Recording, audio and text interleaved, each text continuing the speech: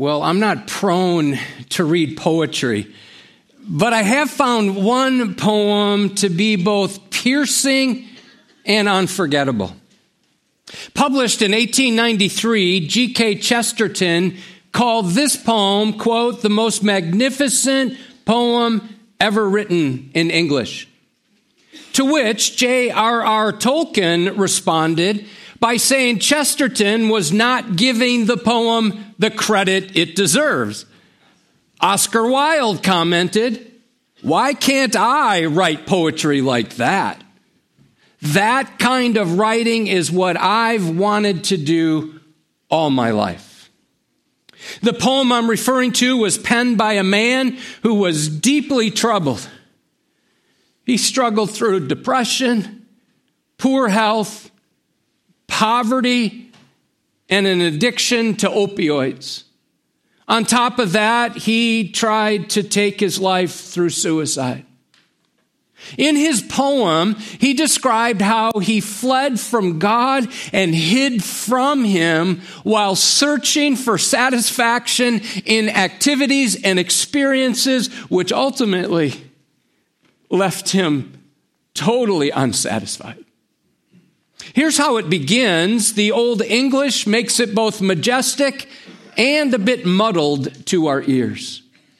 I fled him down the nights and down the days. I fled him down the arches of the years. I fled him down the labyrinthine ways of my own mind. In the midst of tears, I hid from him. There's a repeating refrain that captures the loving and seeking heart of God who chases down a sinner who's trying to flee from him. Listen to these words. I sped from those strong feet that followed after me, but with unhurrying chase and unperturbed pace, deliberate speed, majestic instancy, they beat, and a voice beat. More instant than the feet, all things betray thee who betrayest me. So this poem captures two truths. Truth number one, when we sin, we try to run and hide from God. Truth number two, when we sin, God seeks us and chases us down. Does anyone know the name of the poem? All right, we got one. Grayson knew it, The Hound of Heaven. We've only had one person in each service know that. Listen, I had to look it up too, so...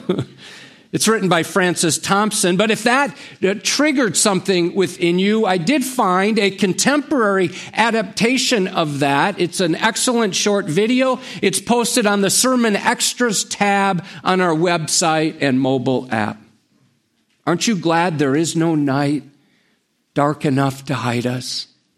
Aren't you glad that there is no flight swift enough to carry us away from the pursuing love of God?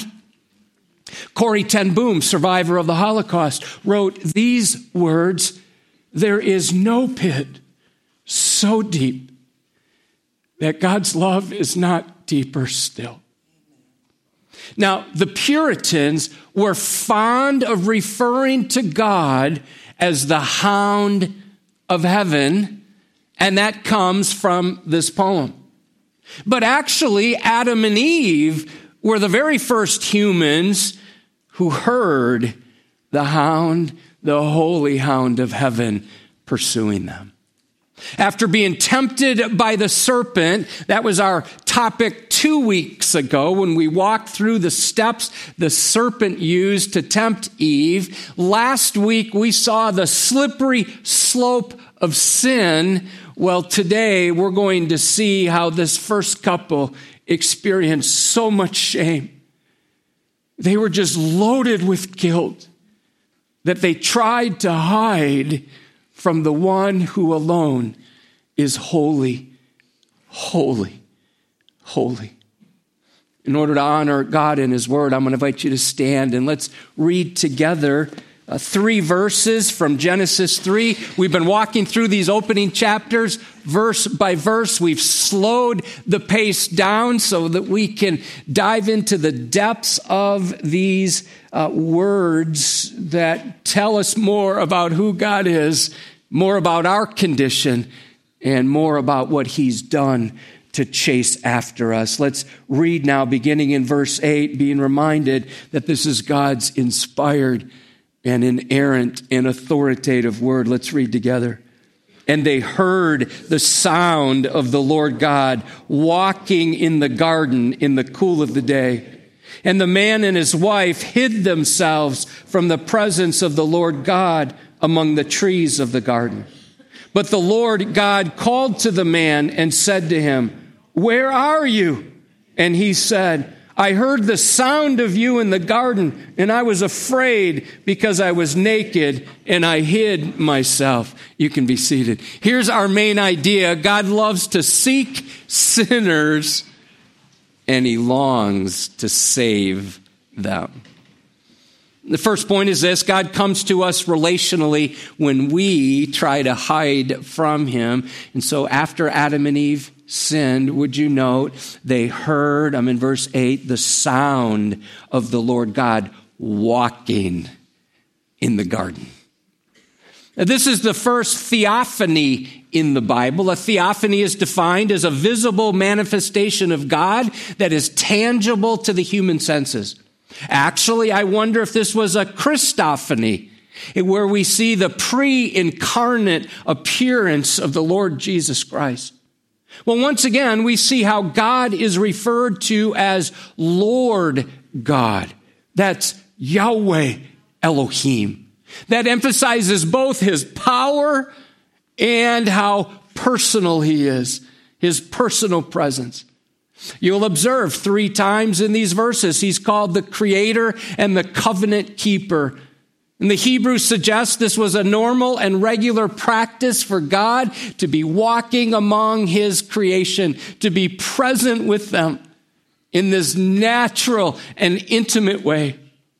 This is further evidence that the garden was actually like a temple, and Adam served as a priest, and Adam and Eve enjoyed God's presence in this sacred sanctuary. The idea behind walking implies movement. It literally means to walk back and forth. Oh, this picture is so beautiful. God came walking.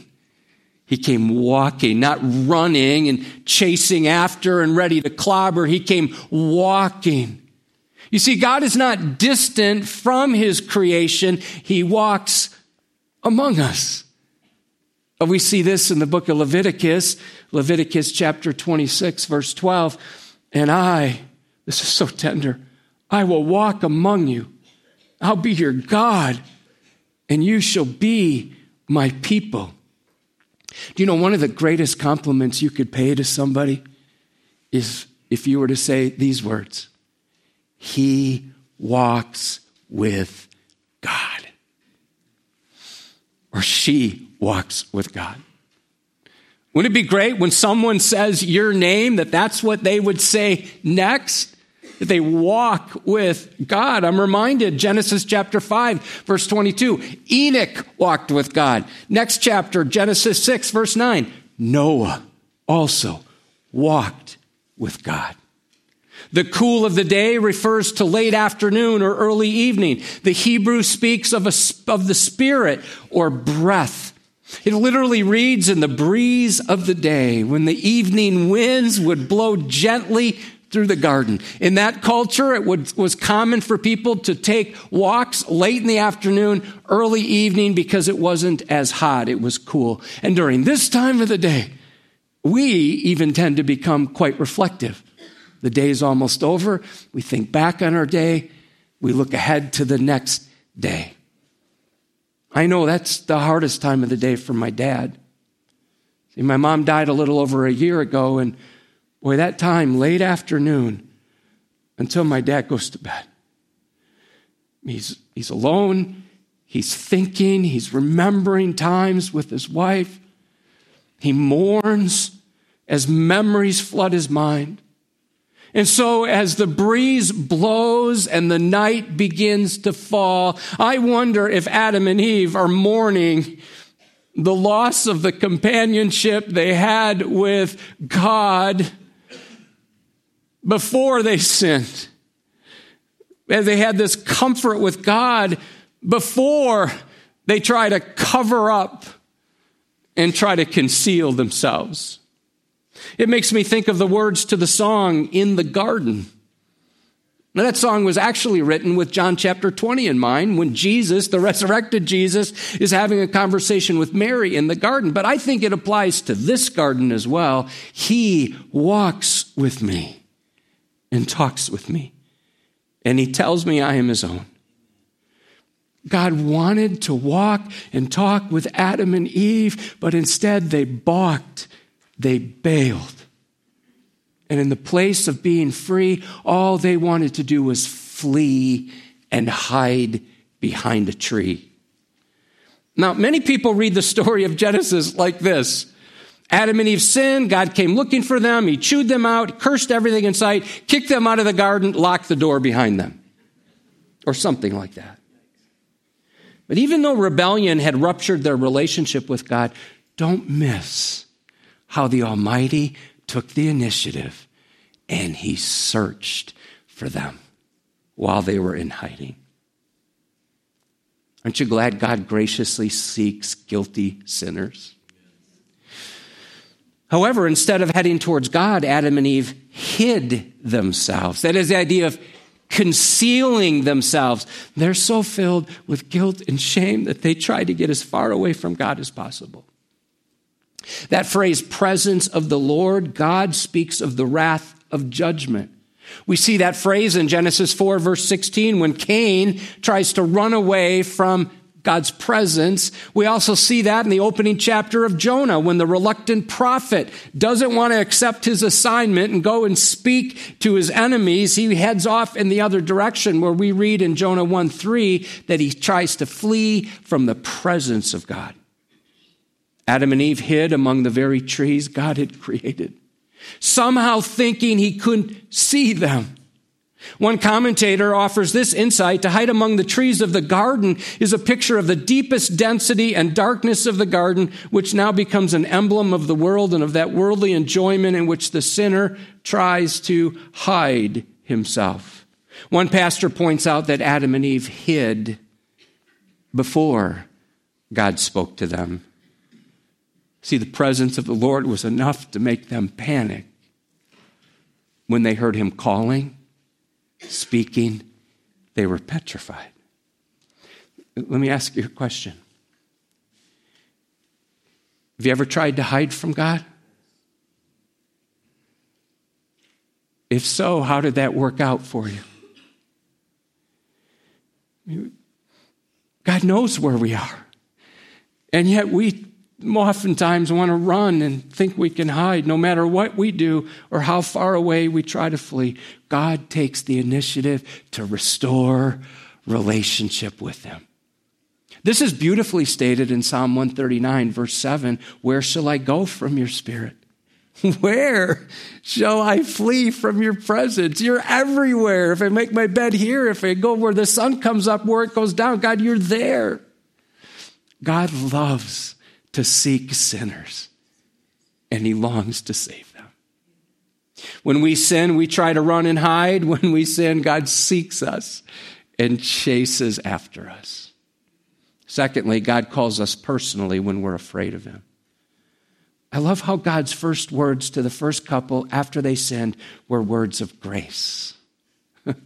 The powerful and personal God called out to Adam, which means to summon, to invite.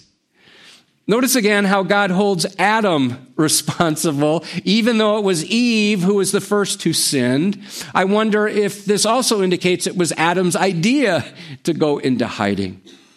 Well, then he asked Adam a question, not because God didn't know the answer, but because he wanted Adam. He wanted Adam to think about where disobedience had brought him. This personal question he asked Adam is the same personal question God asks me, and he asks you, Adam, where are you? Where are you? I like the King James here, where art thou? Some of us read this question with a certain tone. Where are you guys? You two really messed out. Come out here now. Oh, don't miss this. The first thing God does when he approaches sinful humans is to draw them out of hiding. Derek Kidner is spot on when he writes, God's first word to fallen man has all the marks of grace. God's question invited confession because God wanted to reconcile, not retaliate. The great message of the Bible is that God searches for and still speaks to his fallen creatures through his word. God asks personal questions to get us to consider the state of our heart. He asks questions to get us to think about things we normally don't think about. There are some 200 questions in the Bible. Jesus asked a lot of questions, very effective in his teaching style. But there are some questions in the early chapters of Genesis. Well, I put together just 5 of the many questions, but Genesis 4, verse 9, question to Cain. Hey, Cain, where is Abel, your brother? Or Genesis 18:9, speaking to Sarah, where, Abraham, is Sarah your wife? Or when Elijah is spinning out and living with no margin, he's in a bad spot, he thinks he's the only one left. God says, what are you doing here, Elijah? Matthew 16:15, but who do you say that I am? Jesus asked, and Peter nailed the answer. This one's worth pondering from Jesus. Nevertheless, Luke 18:8, when the Son of Man comes, will he find faith on earth? Will he find faith in me? Will he find faith here at Edgewood? Will he find faith on the earth? Or will we have all scattered and folded and gone our own ways? Now, God obviously knew where they were hiding and that he would have to take the initiative to restore the relationship. His question is meant to stir Adam to a sense of being lost so that he would confess his sin. E.J. Young expressed it this way: God's intention was not to harm them, but to help them. Well, instead of answering where he was hiding, Adam answered with why. God was trying to get Adam to admit his sin. Instead, he focused on the consequence of his sin. Join me in verse 10. And he said, I heard the sound of you in the garden, and I was afraid because I was naked, and I hid myself. Adam doesn't answer the question. Adam felt exposed in the presence of holiness, so he tries to deflect the question and hide himself. Their attempt at using fig leaves to cover up had failed, and so did their plan to conceal themselves. Also observe that God's presence was no longer a comfort and a joy to Adam and Eve after they sinned. One commentator said, now God's presence was a terror to them, and they had become a terror to themselves. Sin made Adam afraid of God's presence and fearful of God's power. As sons and daughters of Adam and Eve, fear causes us to flee from God as well. We see this in how the people responded after they're given the 10 commandments. Check out what comes right after that. Now, when all the people saw the thunder and the flashes of lightning, the sound of the trumpet, the mountain smoking, the people were afraid and trembled, and they stood far off. By God's grace, he's allowed me to be a minister of the gospel for over 30 years, and I've learned so many things. I just jotted down 2 things. Number 1, sometimes people avoid attending church or avoid being around other Christians because they don't want to face their sin. You see, like Adam and Eve, it's easier to hide and conceal your sins than it is to respond to God's holiness and confess them. Remember when Isaiah encountered the holiness of God, his initial reaction was to push back. He said, woe is me, for I am lost, for I'm a man of unclean lips. Fear of exposure can cause people to unplug, and when they unplug, it's very likely they'll end up unraveling. And sometimes people skip church because they know, well, frankly, they know they're sinning, and they don't want to change. D.L. Moody's insight is spot on in this regard. D.L. Moody said, the Bible will keep you from sin, and sin will keep you from the Bible. You've probably all been there, right? If you're in a bad spot, you're just living for yourself, you're probably not drawn to the Bible at that point because you want to just kind of do the stuff you want to do. But actually, that's where we need to go, right? For freedom and forgiveness. Second thing I wrote down is God is the true seeker of lost souls. It's been common in the church world to refer to people who don't know Jesus as seekers. Now, I get that, I understand it, but Romans 3:10 through 12 says, none is righteous, no, not one. No one understands, no one seeks for God.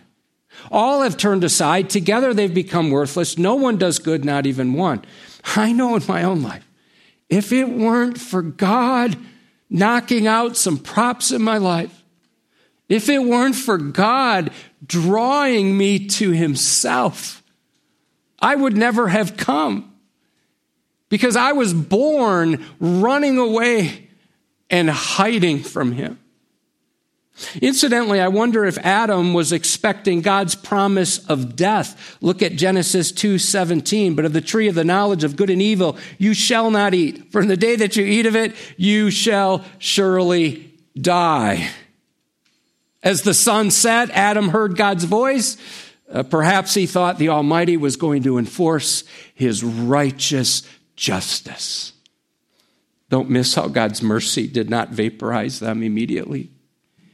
He came toward them like a tender shepherd calling out for his lost sheep. This makes me think of what Jesus said in Luke 19:10, for the Son of Man came to seek and to save that which is lost. I enjoy playing hide and seek with our grandchildren. We have 2 grandchildren in the area, and so on Friday afternoon, we were playing hide and seek. My favorite thing is when a grandchild covers their eyes and they think that since they can't see, we can't see them. I wonder if Adam's kind of like that. God sees exactly. As Adam and Eve cover their bodies and conceal themselves in the trees, they foolishly think that God can't see them. When I was growing up, we played a mean game of hide and seek. We liked playing it outside, where it was much easier to hide behind trees or even up in a tree. I can remember if I was the one seeking, I'd count really fast, right? You skip a bunch of numbers and then say, ready or not, here I come. And once I started looking and seeking, I'd say something like, come out, wherever you are. When someone would locate an especially good spot, nobody could find them. They were like gone for a long time. We'd then eventually yell out this phrase, Ollie, Ollie, oxen free.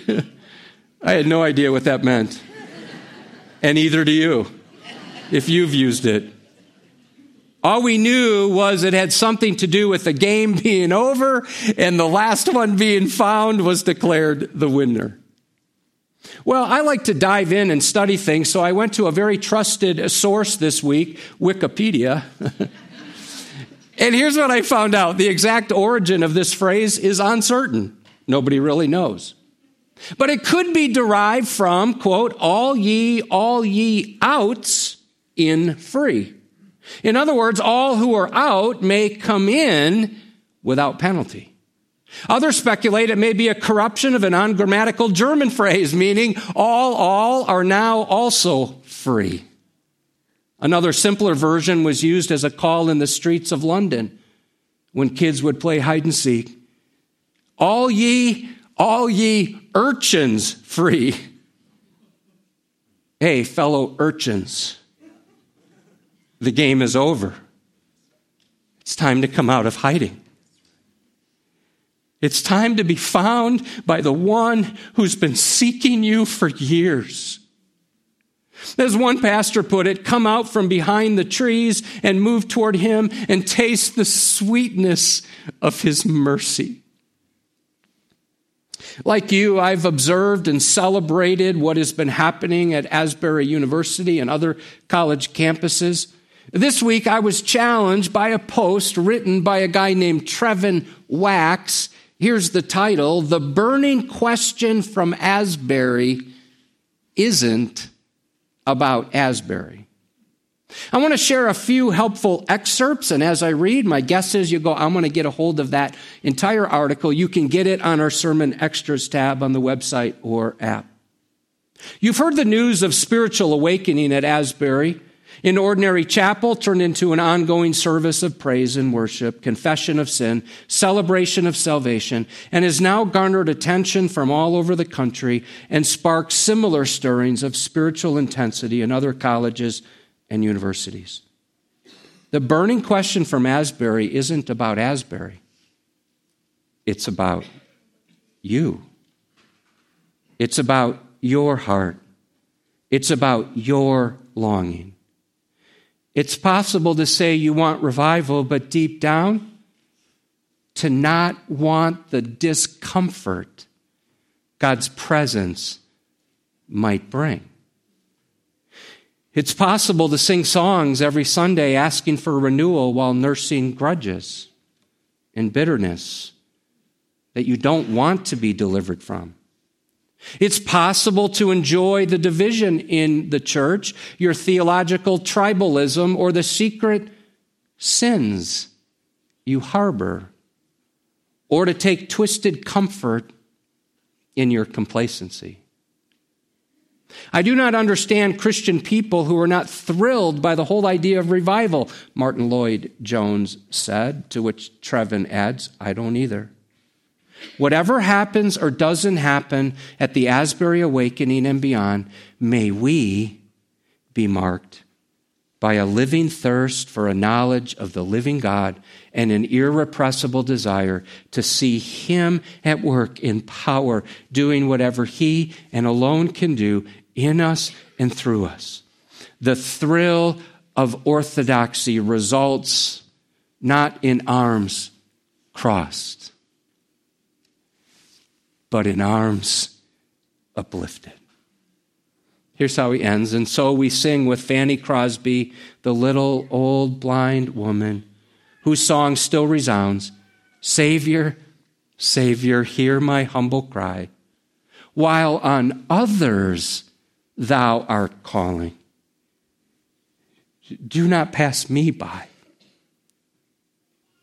This past Tuesday, the staff and deacons spent time praying for God to awaken us individually and Edgewood, to revive us. We're keeping Psalm 85, verse 6 in front of us. Will you not revive us again, Lord, that we may rejoice in you? We know revival must begin with each one of us personally and individually.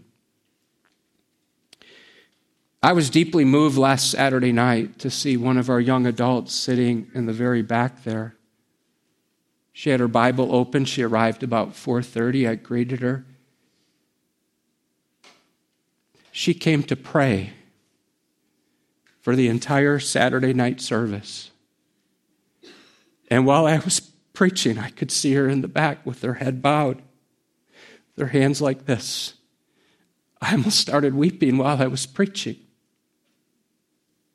There's a group of young adults here who arrive before Mainspring begins in order to pray for revival. So let me ask you a question. It's personal. You don't have to answer for me, but you do need to answer it. Where art thou? Is there a sin you're holding on to? Is there an activity you're hiding behind? I mean, it could be ambition. Or it could be something like bitterness, hatred, a lack of forgiveness, immorality, fantasies, gaming, shopping, your phone, alcohol, drugs, hobbies, possessions, legalism. Many years ago, I heard a pastor say something, and I don't have this down word perfect, but I have the essence of what he said, and it was startling to me. It goes something like this. What % would you say you're surrendered to Christ? So ponder that. What % would you say you're surrendered? 50%? 75%? Well, 75% is better than being 50%. 85%? That's pretty good. 95%? That's even better. Or maybe you'd say, I'm 99% surrendered. That sounds really good, right? And then I heard the pastor say these words. I've never forgotten them.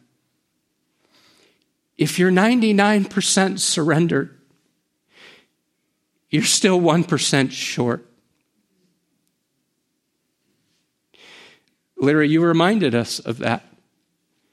To follow Christ is to die to self and follow him. To be 100% committed. To help with that, I commend a very dangerous prayer to pray. It's right from Scripture.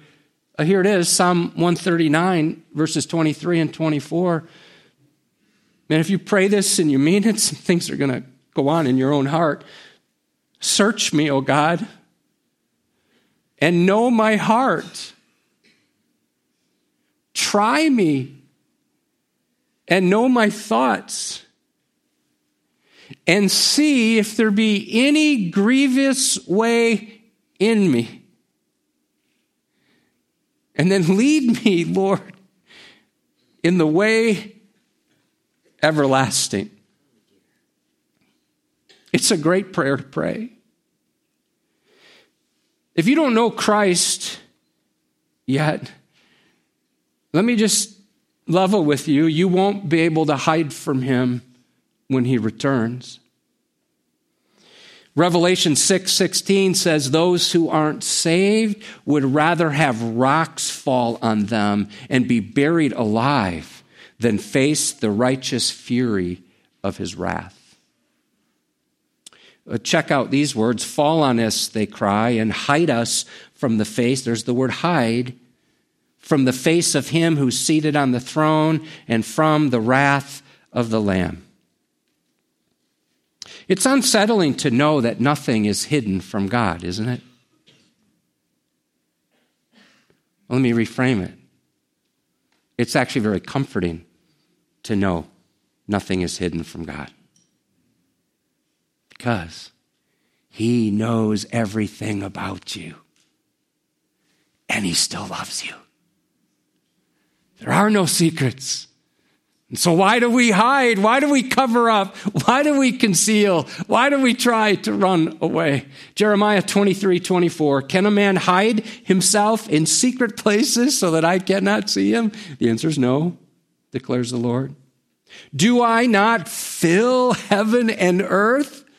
The answer is yes, declares the Lord. So instead of running and hiding, are you ready to see God's pursuit of you as loving and gracious? There's a picture book for children called The Runaway Bunny. This is written by the same author who wrote Goodnight Moon. I have no idea what that book's about. I've read it a lot. I'm still not sure.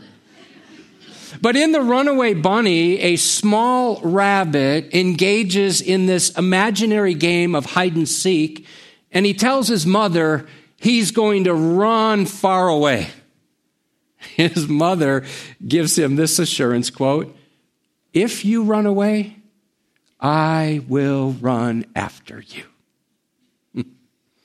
Friends, when we try to evade and flee from God's love, we can hear his feet pounding behind us until we're driven to our knees in joyful surrender by the emptiness and futility of our earthly pursuits. One reviewer of the poem Hound of Heaven says this: his endless flight ends when the poet finally comes to see that the darkness of deprivation, which all along he feared, was really but the shadow of the divine hand stretched over him in love. You are loved, friend. Some of you think, no way. If you knew what I've done, if you knew what I'm doing right now, you are loved. So here's the question: are you ready to stop running and stop hiding? Because God loves to seek sinners and he longs to save them. My pastor friend, Ben Lovelady, man, I quote from him all the time, but I do not see any better writing on Genesis than Ben, and he pastors over in Silvis. He writes these words: was Adam created to be hidden? Could it be that even in his boldness, there was an element where God created Adam to be enveloped by something greater? Yet when Adam sinned, like a hermit crab that has lost its shell, he lost his strength and security and was now running scared, looking for alternate cover other than God. And worse, he runs for cover apart from God's glory, among the very trees he was commissioned to protect. Enter Christ. He is our hiding place. Effectively, he whispers to Adam, directing him to the proper tree behind which to hide. Jesus hides us in himself before the Father, and we are safe. He has absorbed our disqualifying sin, being distanced from the Father himself, so we might come close, from hiding to hidden. Well, I was pondering those words and I wrote this down: the holy hound of heaven persistently pursues us, causing us to remember that his kindness is intended to lead us to repentance. That's Romans 2, verse 4. God's grace will absorb our guilt when we turn to him alone. One of the lines from the Hound of Heaven refers to Jesus as cypress, that's the name of a tree, cypress crowned. Our Savior searches us and knows us. He climbs the cross for us to hide us behind his tree that makes us free. The tremendous theologian John Stott described his conversion this way, quote, "My faith is due to Jesus Christ himself, who pursued me relentlessly, even when I was running away from him in order to go my own way. And if it were not for the gracious pursuit of the Hound of Heaven, I would today be on the scrap heap of wasted and discarded lives." Let me circle back around. Are you tired of hiding? Do you want to stop trying to cover up your sins? That's a lot of work to try to manage your sins and manage your image and try to fool everybody and act like you're fooling yourself. That takes a lot of work. Your only hope is to run to God, not away from him. The very God who you have rebelled against and resisted is the only one who is ready to forgive and restore you. It's time to come out of your hiding place. Do you feel guilty about your sins? If so, that's a good thing. See, our culture doesn't like guilt. We try to do whatever we can. Oh, you shouldn't feel guilty. Listen, if you feel guilty about your sins, that's a good thing. Here's why. You'll never know you need God's grace until you first admit you are guilty.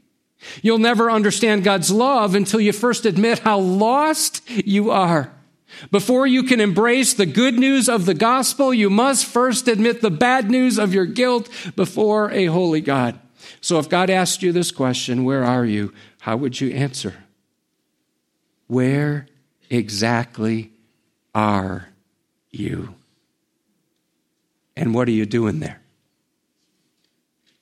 The Hound of Heaven ends with the wandering soul's final surrender to God's love. Rise, clasp my hand, God says, and come. Ah, fondest, blindest, weakest, I am whom thou seekest. Do you hear the footsteps of the Holy Hound? Stop running. Stop hiding. Allow yourself to be found by him. Turn and welcome him. Surrender to him. Come out. Come out. Wherever you are, the game is over. You know, Jesus only asks us to give up one thing to follow him. And that one thing is everything. He asks us to give up everything to follow him. And if you're not yet saved, today's the day for you to be saved. If you are saved and you've been living for yourself, you know you're not 100% surrendered, this is the time to fully surrender in an act of rededication. I'm going to ask you to close your eyes.